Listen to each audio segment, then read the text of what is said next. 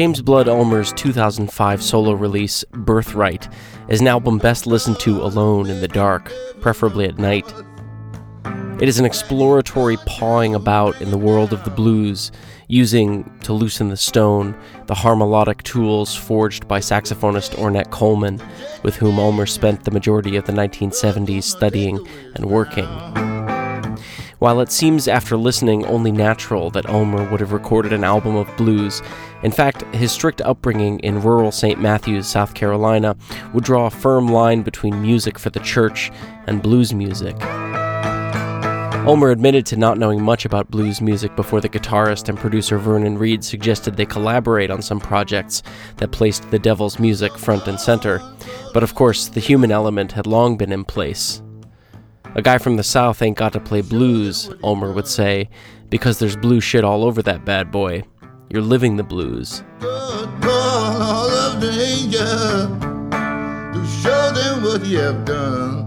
Ulmer was reluctant, but Reid was insistent, helpfully pointing out the prevalent undercurrent of the blues beneath Ulmer's beloved harmonic, so-called free jazz that he'd used for so long as his preferred mode of expression.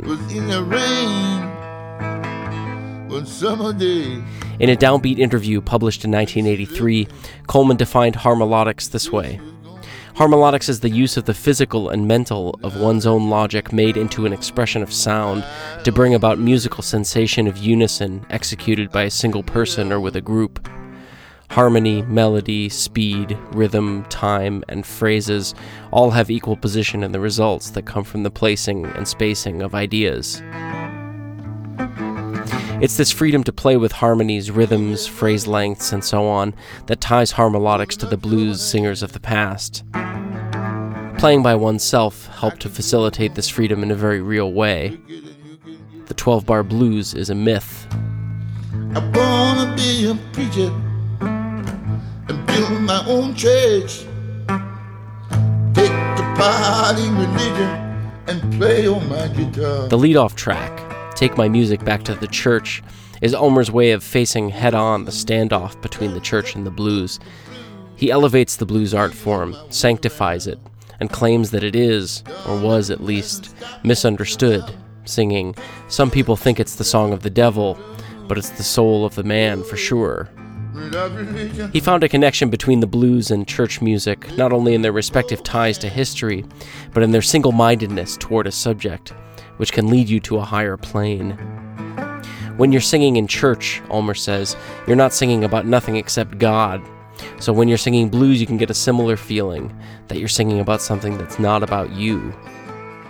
From the start of Take My Music Back to the Church, we are washed over by the open fifth drone of Ulmer's guitar, a favorite device he uses to push his playing to new harmonic heights while still feeling rooted in key. His novel open tuning, consisting of 4 strings tuned to the same note, complemented by a pair of structural fifths interleaved, a harmonic tuning, in the words of a surprised Coleman upon first witnessing it, was literally dreamed up after being frustrated by Coleman's drill sergeant practice regimen, where Ulmer would play chords for hours on end. I hope you got my message, and my mind is clear. Sprinkled among the dark and deep and deeply original blues tunes on the record are a few bright and sparkling stunners, namely Where Did All the Girls Come From?, which was originally released on his 1981 record called Freelancing, in full band format, replete with backup singers, and Geechee Joe, an oral history of sorts, telling the true story of his grandfather, a man who had grown up in the isolated Geechee culture of the Sea Islands off South Carolina and Georgia. Every time he got a chance to win, Joe had moved up to Pittsburgh, never working a job where he wasn't the boss, for, as Ulmer's song tells us, he didn't want to work for the white man. I get to a hard-working man who made a stand because he didn't want to work for the white man. A favorite of mine is track 5, White Man's Jail, which is as close to a stereotypical blues form as we get on the record. But the lyrics, muffled and mumbled though they may be, combined with the patient and fluid strolling tempo and Ulmer's fluttering voice, make White Man's Jail anything but pat. I've been accused of everything except murder. He takes one chorus of liberty to feature a guitar solo, but that's it. One chorus. Talking of blues players who know what they're doing, he says, they don't take 15 choruses, they play the song. If the song's about a chicken, you don't have a mule in there.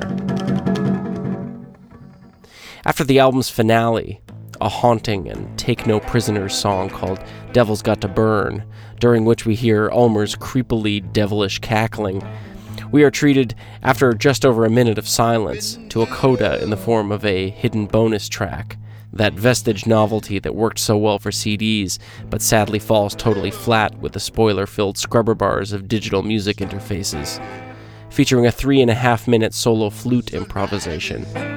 It's an unexpectedly light but welcome conclusion to a most heavy record. Do yourself a favor and wait until the sun goes down. Turn off all the lights, put on Birthright, and turn it up. It don't matter. I'm Josh Rutner, and that's your album of the week. Devil got to burn. The devil